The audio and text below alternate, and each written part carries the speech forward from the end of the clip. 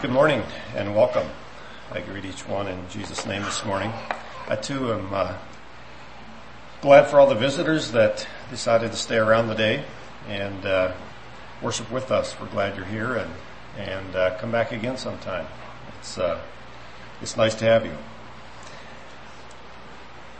So, those of you who attend here regularly, once again know that I have been working through a series here for the last few months on what we as a Mennonite church call the 7 ordinances. And for those of you that may not be familiar with that, we call an ordinance, we refer to an ordinance as something that we practice quite in a physical way on somewhat of a regular basis, but the meaning behind that practice is much deeper and has a more spiritual, perhaps even heavenly meaning behind it. And so there are 7. We refer to as 7, and there maybe could be more to this list, but that's what we have. And so far I have spoken on the ordinance of baptism, the ordinance of communion, the ordinance that we call foot washing in our circles, and the ordinance of the holy kiss. I have looked at those 4 and have reflected on them a bit. All of these practices, all of these ordinances so far, these 4, are something that if you are a member here at this particular body, you're very familiar with. And if you are not, you may be as well. I'm not sure. It all depends on where you live and how you perhaps practice these things. But if you're here, you know what this is. The last 3 that we're going to look at are ordinances that if you are here and you are a member of this body of believers here, you could very well go through life and never practice. That's the ordinances of marriage, the Christian woman's veil, and the anointing with oil. So if you are an unmarried man that never gets sick, you may never practice any of these particular ordinances. However, we're familiar with them. So this morning, I really debated which one to go for this morning, because there's really no particular order or of importance or anything to these ordinances. But I figured, well, while we're in the heat of it, let's go ahead and talk about the ordinance of marriage. It seems like that's kind of the theme this year. 4 marriages in this congregation in 1 year is kind of the flip opposite of what usually is 1 marriage in 4 years. So it's kind of backwards this year, but we're kind of in a blitz here, and we got 2 down, 2 to go, and it's been a good thing, and I'm happy that to see young couples experiencing this, marrying in the Lord, and it's a good thing. Marriage. If there's one thing about the ordinance of marriage that is perhaps unique of all the ordinances, it is, we call it an ordinance, but it's actually something that is practiced very widely. In other words, non-Christian people get married. They know something about this, whereas the other 6, a non-Christian probably would never necessarily participate in. But marriage is a simple, fundamental bedrock of society that God instigated in chapter 2 of Genesis. Very familiar with that. And I think he did it basically for 3 reasons. I think he did it for the happiness, the satisfaction, and completeness of a man and a woman. I think he also did it for the propagation of the human race. And I think the institution of marriage, as God designed it, provides a secure and a safe place for a couple to raise children. And I should say perhaps children that will make a positive contribution to society. We're in a grand experiment in the last 50, 60 years in this society to see just how this thing will go, to try to raise children in what is called single-parent homes. And we've been into this experiment long enough to tell that it is not working out. It is not working out well at all. And the reason it is not is because it is not God's plan. Now, we understand there are times that a partner may die, and a man or a woman is by not by their choice, I should say, is in a situation where there is a single parent home. And God can be the father to those orphans and the husbands to those widows. And we know that. That's scriptural. But that is not something we should pursue intentionally. That's something that sometimes unfortunately does happen. It should be of no surprise to us that many of the major social ills in this country that we live can be traced back to the complete chaos that is in this institution we call marriage. Now, hear me right here. The main need of man, the bottom line need of all mankind is to have Jesus as his personal Savior, to receive Christ as a Savior. I don't want to minimize that. But I will say this, and if you disagree with me, I'd be very interested in discussing this with you. But as I reflected on how things are today versus how they were when I was even a child, and how I know them to have been even prior to that, I know that people say there is no such thing as a good old days. I get that. I know the whole cliche that it takes a bad memory and what a good imagination to talk about good old days. However, I would put forth that in a bygone era, when marriage was respected and practiced by Christian and non-Christian alike, society was much better served. I just really believe that. Well, let's delve into this a bit. There's two passages I would like to turn to, one in the Old, one in the New. Let's turn to Genesis 2 here. I referred to that already. And I would like to just look at a few basic fundamentals, I guess, some things that we can learn from this particular chapter about marriage, and then a few observations from a New Testament passage as well. So turn with me to Genesis 2. As I mentioned before, marriage was the very first institution that God introduced to mankind. And there's some very fundamental things that are set in stone here, starting at verse 18. And I'm not sure that I'm going to take the time to read this, but we're going to refer to a few things here in chapter 2, verses 18 to 25. The first thing I'm going to call your attention to is verse 18. And the Lord God said, "It is not good that man should be alone. I will make him a helpmeet for him." Now, principle number one is that the fact that it was not good for man to be alone was not Adam's idea. Adam at this point did not know that it was not good for him to be alone. He was alone and that's all he knew, so how could he know anything different? So he didn't even know that. But God observed and he said, it is not good that Adam is alone. Okay, he makes that observation. And it's always interesting to me that the next thing that God did was he didn't say, now I'm going to put Adam on, I'm going to make him unconscious now. I'm going to take this rib out. I'm going to make this woman. That happens a few verses later. First of all, he says, I'm going to get Adam to name all these animals. Now, how long that took and how that all worked would be quite interesting to know. But I don't know, did Adam sit on a stone somewhere under a shade tree and God brought all the animals past him? We don't know that. But somehow or the other, Adam got to see all the animals. And somehow he had a vivid enough of imagination and a wide enough, name base to pick from that he came up with names for each of these animals. And I do not think that was by mistake that happened.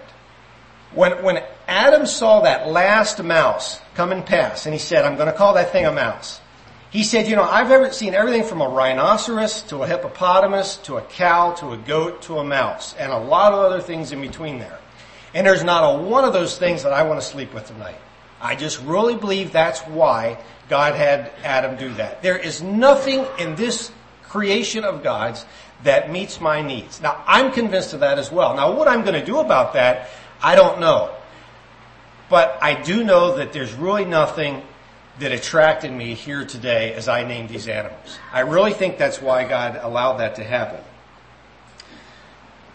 So we know what happened. God caused this deep sleep to fall on Adam, and he took out a rib, closed up the flesh, and he brought this woman to Adam, and Adam looked at this woman in verse 24 or 23, and he said, "This is bone of my bone and flesh of my flesh. She shall be called woman, because she was taken out of man. Now it is interesting that Adam also named his wife.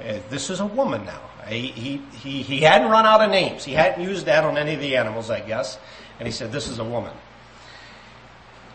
Now, in verse 24, therefore. Now, after, I always think about what Ellis says. He goes, when you see a therefore in the Bible, you should look what it's there for. And that's, Ellis, thank you for that. So what is therefore there for? Well, it says therefore. If you reflect back on the verses that we just read, shall a man leave his father and his mother, and shall cleave unto his wife, and they shall be one flesh. From now and on, a man and woman should leave and cleave and become one flesh, because really what had just happened was man was one flesh, and he had part of that taken away from him, and now that part is over here standing beside him. So if he takes that woman back, he now is whole again. See? That rib that was taken out of him is now over here in Eve somewhere. And if I take Eve as mine and I cleave to her, I am now a whole person once more. But Eve is a part of that, is a part of that particular process at this point. I am not completely whole, if you will, unless Eve is by my side. In Mark 10, Jesus refers to this. He goes, but from the beginning of creation, God made them male and female. For this cause, or we could say therefore, shall a man leave his father and mother and cleave to his wife, and they twain shall be one flesh. So then they are no more twain, but one flesh. What therefore God hath joined together. Okay, there's the therefore again. What God has brought together in these two, let not man put asunder. There's much more we could talk about here, but we're gonna now turn to a New Testament scripture. Let's go to Ephesians 5 and pick out a few principles out of this particular passage as well.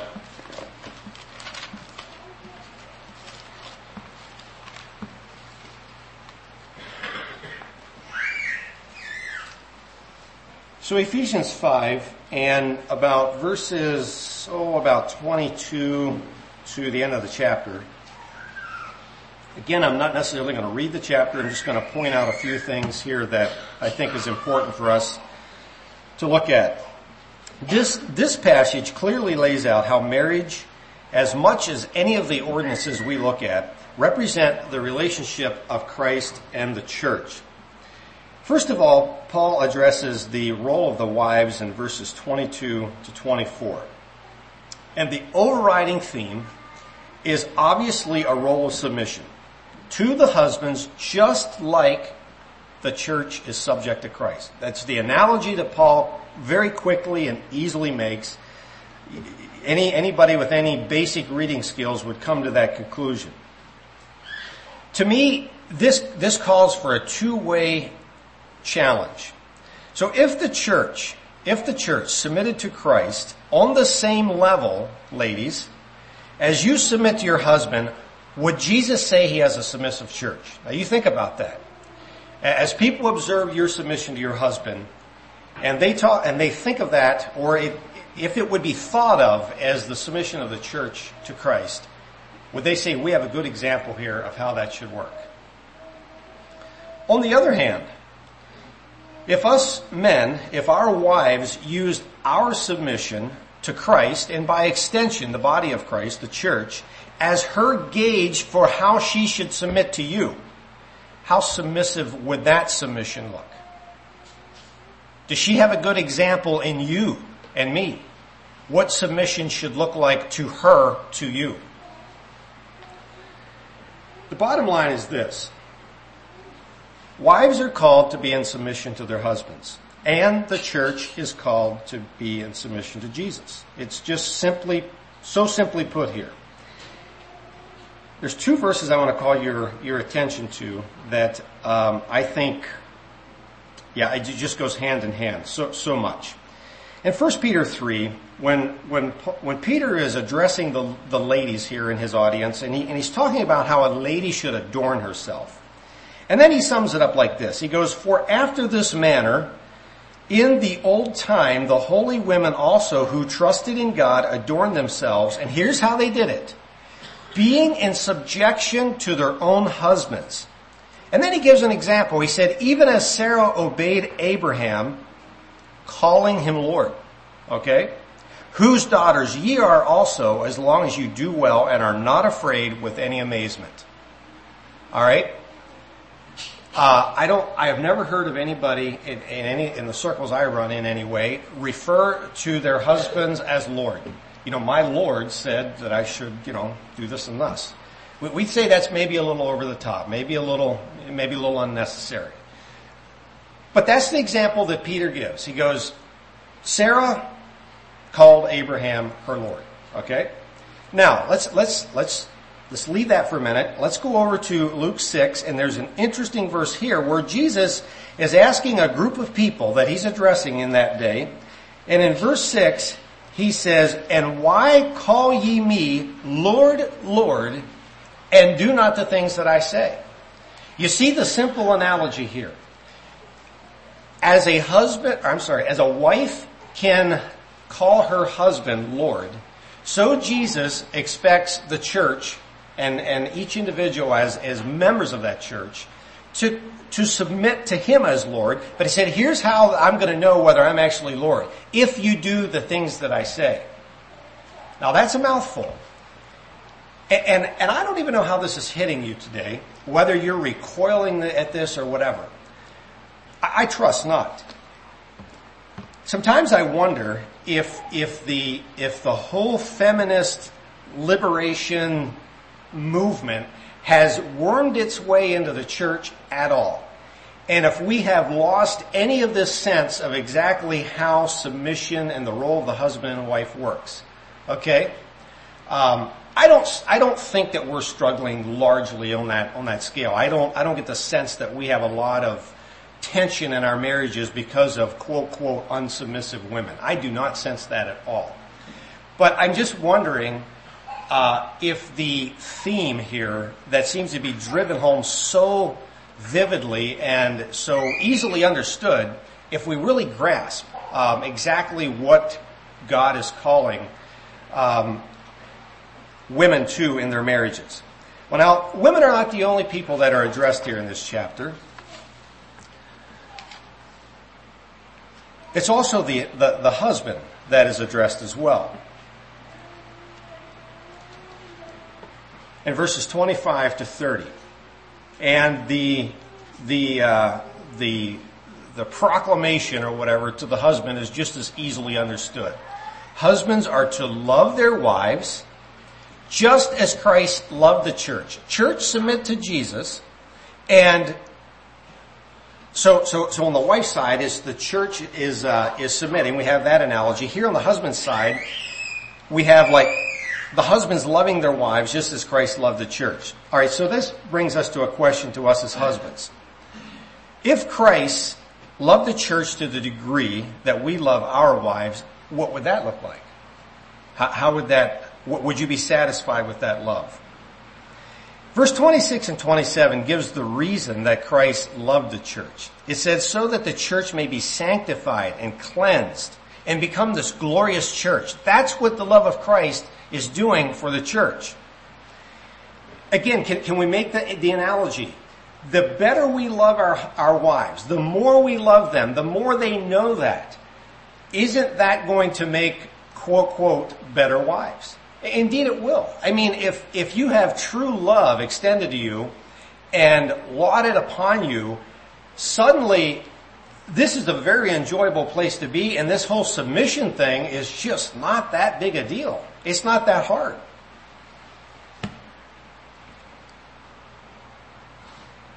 I think in conclusion, when women properly submit, they become easy to love. And when husbands properly love, the submission comes easy as well. You think about it as a vicious cycle. We usually think of vicious cycles as a very negative thing. But this is a vicious cycle that actually it's a beautiful thing. And I think it's something that very, very, we should pursue. Now, I want to just say this at this point. This relationship of a man and a woman is not about is not about suppression. Okay, and that's the way it's conceived and thought of in the world. And I'm not going to say, in fact, I will say it is perhaps practiced that way.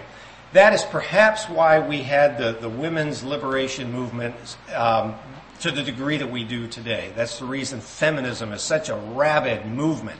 Perhaps it was because of the breakdown or the lack of love or whatever on the part of us as men. But I would like us as Christians not to think about this as some sort of a suppression issue or something like that. It's about completion. As I mentioned before, when that rib was taken from Adam, I think of it this way, was perhaps that rib, I think when Adam was made, God, it said God made everything perfect. I think everything was perfect before the fall. And I think that those womanly characteristics that women have, that of patience and a little bit more lovable and just, the feminine qualities we think about. I tend to believe Adam had those qualities before that rib was taken.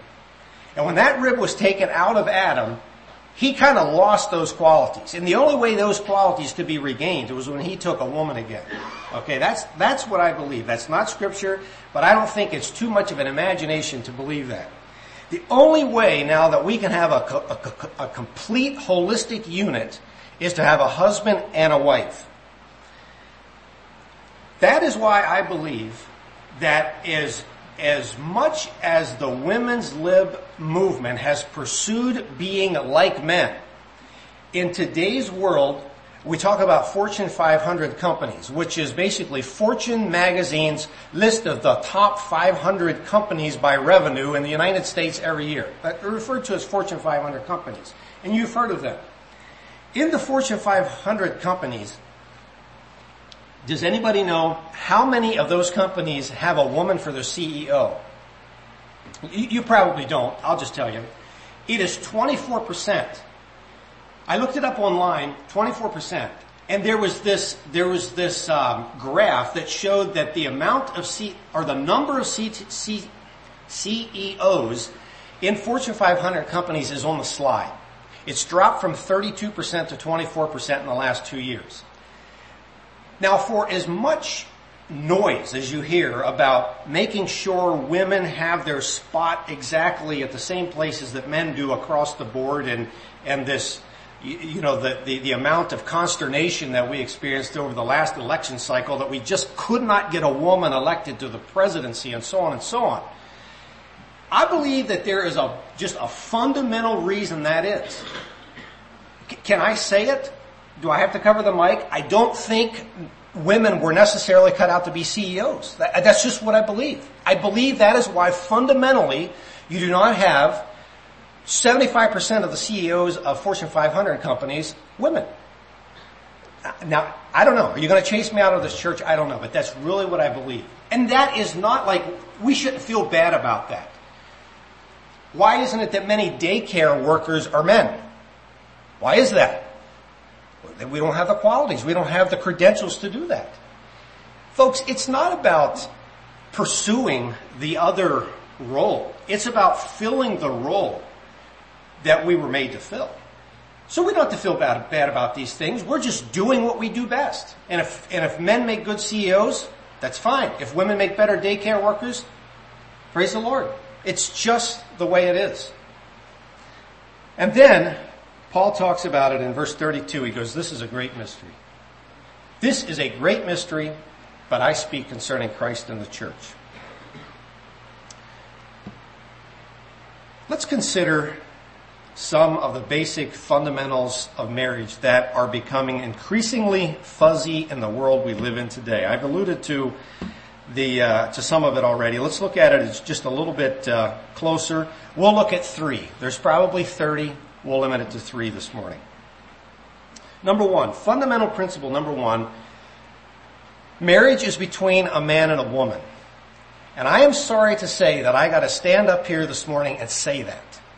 Now, I'm happy that I believe that most in this audience completely agree with me. But I am very sorry to say that we live in a society where that is not the recognized standard any longer. And to show you how swiftly this has changed, In 1960, every state in our union had what they called an anti-sodomy law. Okay, in 1960. That was the year that some of you were born here, not very long ago. In 1986, our Supreme Court upheld the state of Georgia's right to enforce anti-sodomy laws. 1986, just a few years ago. 17 years later, in 2003, it struck down the right for the state of Texas to enforce its anti-sodomy laws. So in a span of 13 years, we have a complete about-face. And in 2015, as we all know, same-sex marriage was legalized in this country. That shows how swiftly things have changed in the country we live in. It is as clear as crystal in the Genesis account that marriage is between a man and a woman. And the very recent events that we have here and the redefinition of marriage between two men or two women is a very sharp departure from centuries of societal norms. That's one thing, but it's even more shameful that it is embraced by many so-called Christians today, when it is a practice that is clearly outside of God's design for the human race.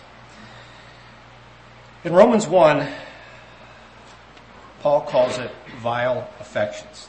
That's what he calls it.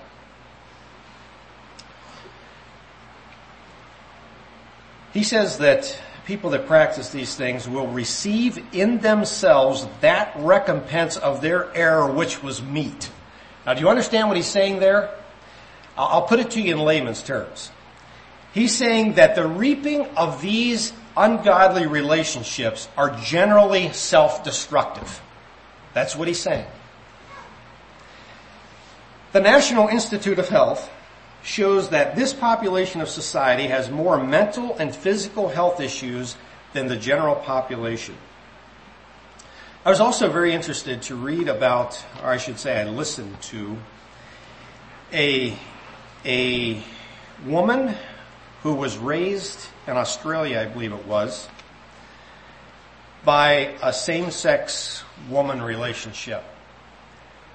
And when Australia went to legalize this same-sex marriage thing, and this has been a number of years ago now, she was an advocate against it. As far as I could tell, she was not a Christian. She was raised in a lesbian home, but she was completely against it. When she was asked by the interviewer why she was against it, she said, something in my life was missing. There was something that was missing. And it is not right that an innocent child, against his own will, should be put into a situation that he has no control over, and something should be so vastly missing. That to me was a mouthful. Now you will not see that splashed over the evening news. That's going to be pretty much hidden. You're going to have to hunt for stories like that. But that's the honest truth of it. I don't share this morning because I believe this is where we're struggling. I don't really believe it is. But I share this to reinforce the fact that our society is rapidly departing from not only what is godly, but what is natural. And I don't believe we should join the crowd that holds placards and throws hate around. That's not where we belong. God loves those people. We should love those people too. But God hates sin. I don't care what that sin is, He hates it.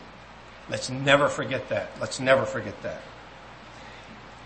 God defined marriage, and no matter how much man plays with that definition or tries to redefine, nothing changes. The truth stands.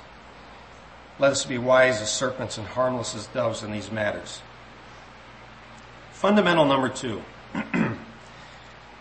Marriages are based on a commitment, not love. Now you might say, what do you mean by that? Does that mean I don't have to love my wife? Here's what I mean by this. If you look at the Genesis account, and we did, it says, therefore shall a man leave and cleave. It does not say, therefore shall a man leave and love. It doesn't say that. It says he should leave and he should cleave. The overriding argument for same-sex marriage is I should have the right to marry the person that I love. That should be okay for me to do that. Now, I will admit, it would be very difficult for me to imagine being married to a person I did not love. Neither does the Bible say that. Go find the person you love the least and marry him. It doesn't say that neither. All right, so let's be clear about that. Love is indeed an essential part of marriage. The only thing we have in the New Testament, as far as any qualifications on marriage, the only thing is that it should be in the Lord. That's the only thing it says. It says if you marry somebody that is in the Lord, just as you are. Now, I'll tell you why that's the only qualifier. You think about it. If we have two Christians, we're both in the Lord, and this marriage is going to be consummated in the Lord, it's going to take care of a lot of problems. The entire trajectory of that marriage is going to be completely different than the trajectory of two non-Christians. One of the virtues of Christians is that they love. Christians love. So that's an automatic. It's going to be exponentially easier and more natural, okay? Christians love. So we don't have to say that, marry the person you love, but because if you're in the Lord, that part of it's taken care of already. Christians are called to love even their enemies. Now, love can ebb and flow to a degree, and any of you that have been married for any length of time know this. There's just days that it's easier to love than others, okay? It just is. And we won't go into that a lot.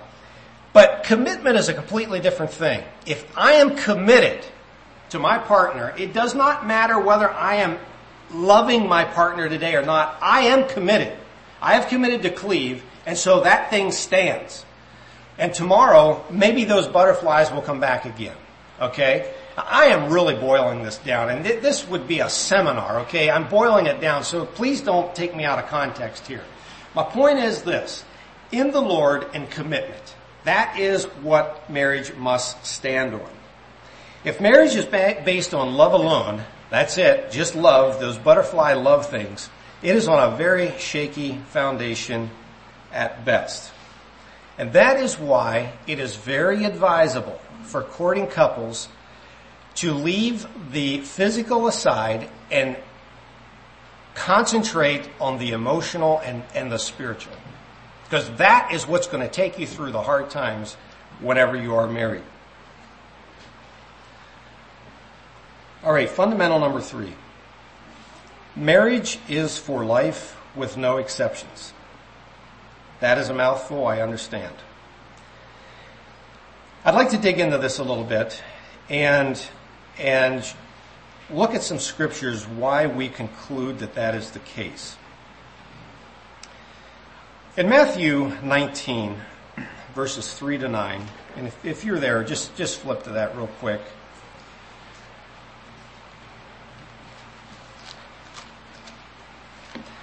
Jesus is, again, I think I referred to this earlier, but it says in verse 3 that the Pharisees came to him and their express purpose was to tempt him, to see what he would say. So here's a question we can get him with.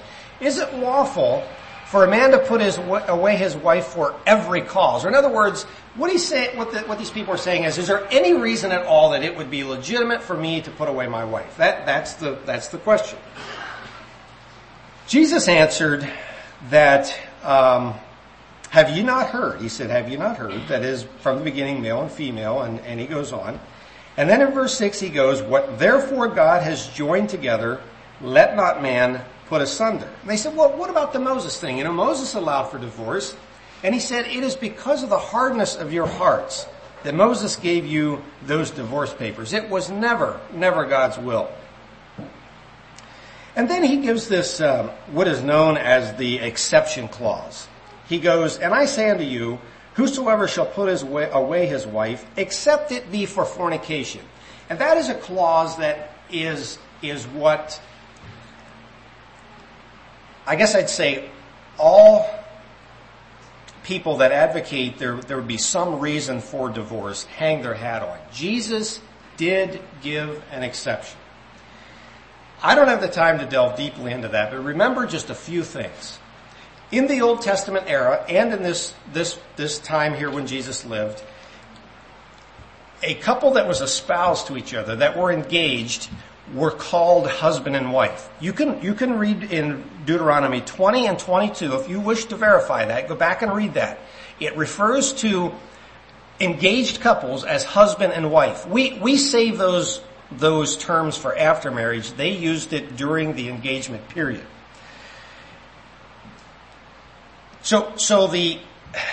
I believe the word fornication here, my take on this would be is exactly that. Save for the cause of fornication would be much like the experience of Joseph and Mary whenever Joseph was debating in his mind whether he should put Mary away because it sure appeared as if Mary had committed fornication.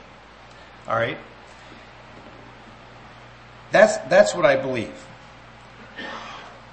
The other thing that is pointed to is that this word fornication really is the word porneia, which just means unfaithfulness, sexual unfaithfulness, and it doesn't really mean prior to marriage.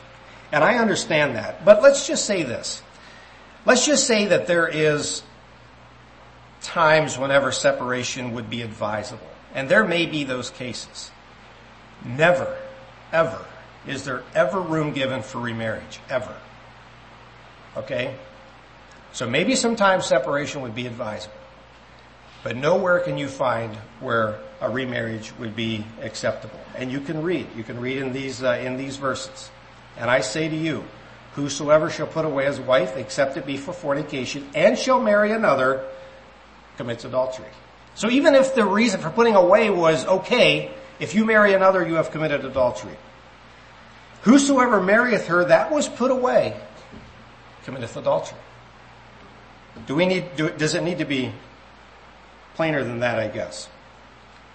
I would like to briefly just consider some anecdotal references that portray the heart of God toward unfaithful spouses.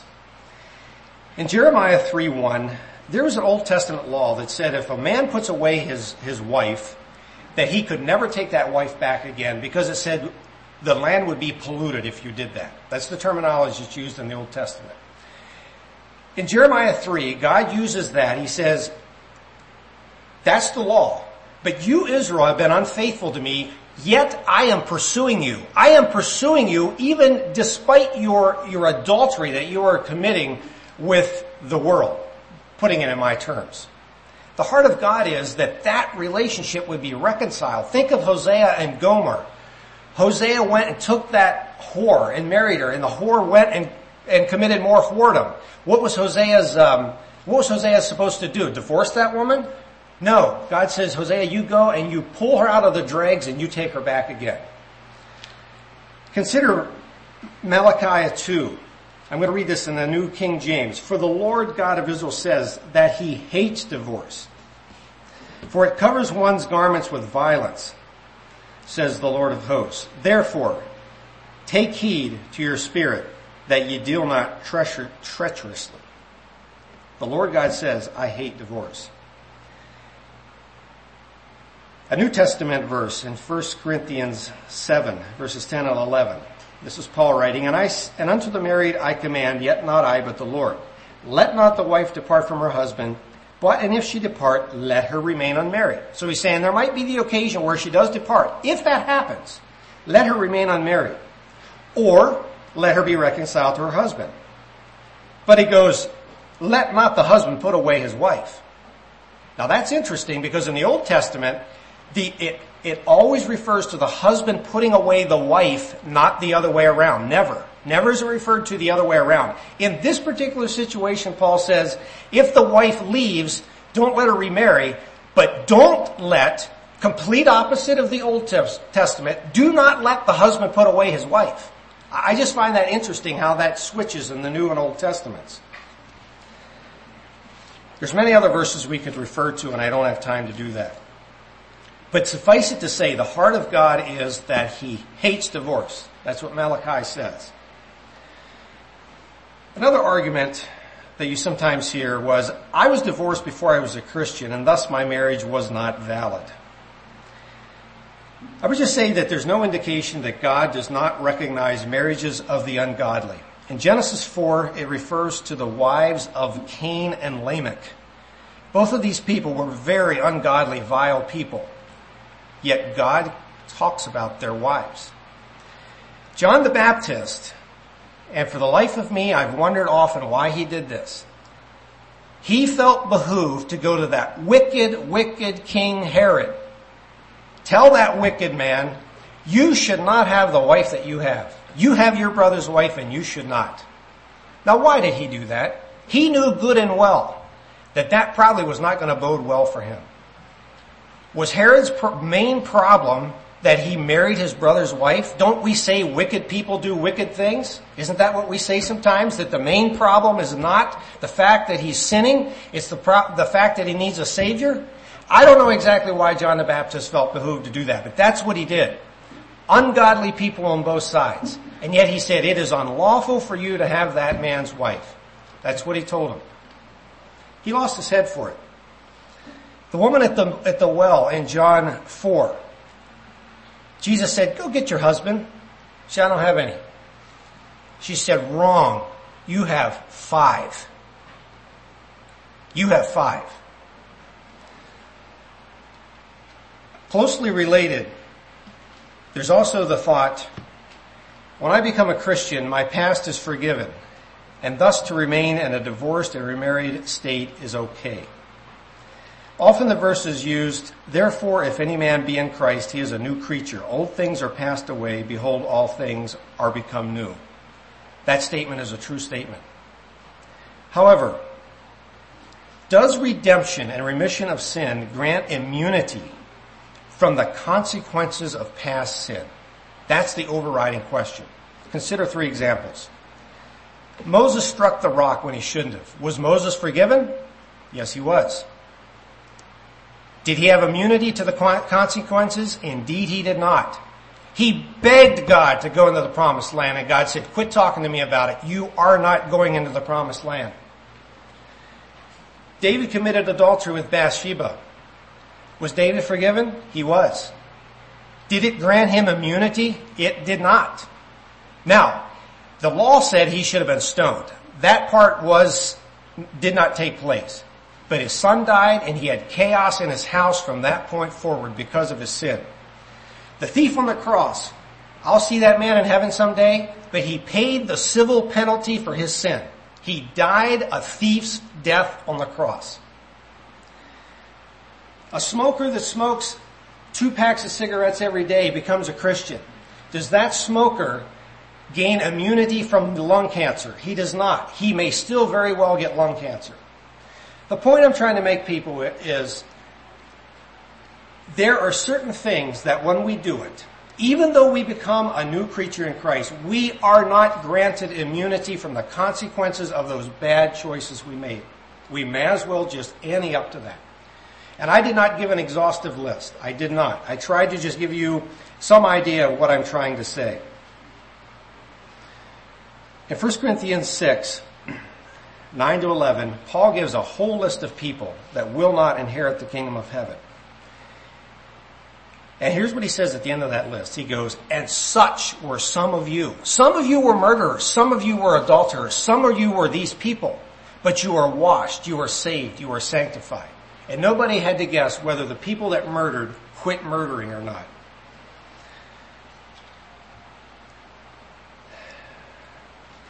I have to bring this to a conclusion here. There's other things I could say. Another thing that I hear sometimes, and I want to just touch on this very quickly, because this is one that somebody I know very, very personally, that my heart grieves for, told me. He goes, God wants me to be happy. He said, my wife left me. My wife left me. I didn't leave her. She left me. I didn't want that to happen. God wants me to be happy. Folks, does God want you to be happy this morning? How many of you believe God wants you to be happy? Raise your hand. It's okay. Yeah. God wants you to be happy. How will you be happy? There's only one path to happiness. The path to happiness is godliness. That's it. That's it. You will never be happy if this particular individual goes and pursues the path that it looks like he's following. He's going to marry another person. I don't know how this is all going to turn out, but I can tell you one thing. He will never truly be happy. He won't. He will not be.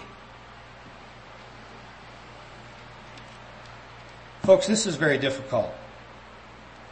I know situations, I thought of one while I was preparing this. A man I know well. Married his high school sweetheart. A year into it, the sweetheart got hard heart. And she took off on him. No children involved. Very, very sad situation. He went and got married to another lady. They had 6 beautiful children. Nice, decent family. I didn't know for years the backstory of this particular person. Didn't know it for years. My heart breaks. From what the scripture says, I can only conclude one thing. Do I feel cold-hearted thinking that truth through? Yep, I do. But folks, as soon as we begin to make excuses and exceptions, there will be no convenient stopping point. I am convinced the reason the broader Mennonite church today is accepting gay marriage is because 50, 60 years ago, they accepted divorce in their churches. I am convinced of it. There is no stopping point when you start down this road of making excuses and exceptions when the Word of God is clear. The best antidote, as I said before, enter marriage carefully. It's a wonderful place to be, but it needs to be entered into carefully. I'm going to end with my last point here because I feel like I need to just say this yet. I said it in the outstart. I'm going to say it again. Marriage is not a requirement for everyone, and sometimes the wisest choice is to remain single for a variety of reasons. Paul says this clearly in 1 Corinthians 7. He goes, "For I would that all men were even as myself." And he's referring to his marital state, which was single. He said, "But every man hath his proper gift of God, one after this manner and one after that." Now, in our language, he's saying, for some of you it's better to be married, and for some of us it's better not to be. In my particular situation, it's better not to be. And he said, perhaps for some of you that would be the case as well. Jesus said something very similar in Matthew 19, and we read this scripture. I didn't completely finish it. But the disciples, after hearing that divorce and remarriage in the eyes of Jesus was not something that should happen, they said, it's better if we just never get married. I mean, they was like, I don't know, if there's no out on this thing, maybe we just shouldn't get married. And Jesus just calmly says, he goes, "There are some eunuchs which were born from the mother's womb, and there are some that are made eunuchs of men. And then there are some eunuchs which have made themselves eunuchs for the kingdom of heaven's sake." And then he says this simple sentence. "He that is able to receive it, let him receive it."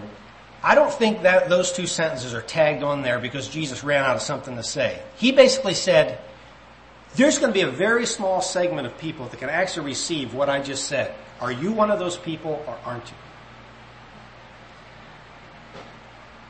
There's nothing wrong with singlehood if the reasons are noble and not selfish.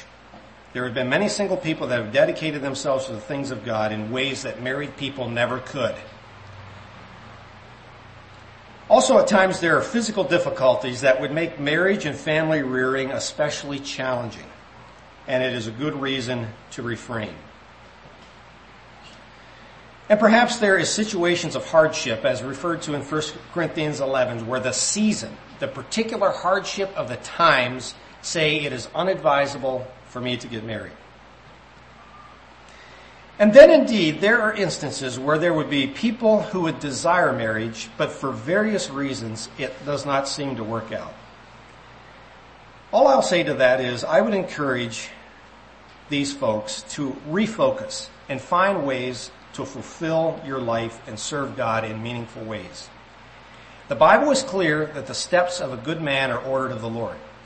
And if you are a good man and you are walking in the ways of the Lord, if marriage is in His program for you, that will happen. It will happen. But it will only happen in God's time. I hope that looking at this ordinance today has helped us to gain some appreciation again for God's design for mankind and the importance of the seriousness of marriage. There's one other marriage that the Bible talks about that's way beyond the scope of this talk. But there's a marriage supper of the Lamb that's coming up.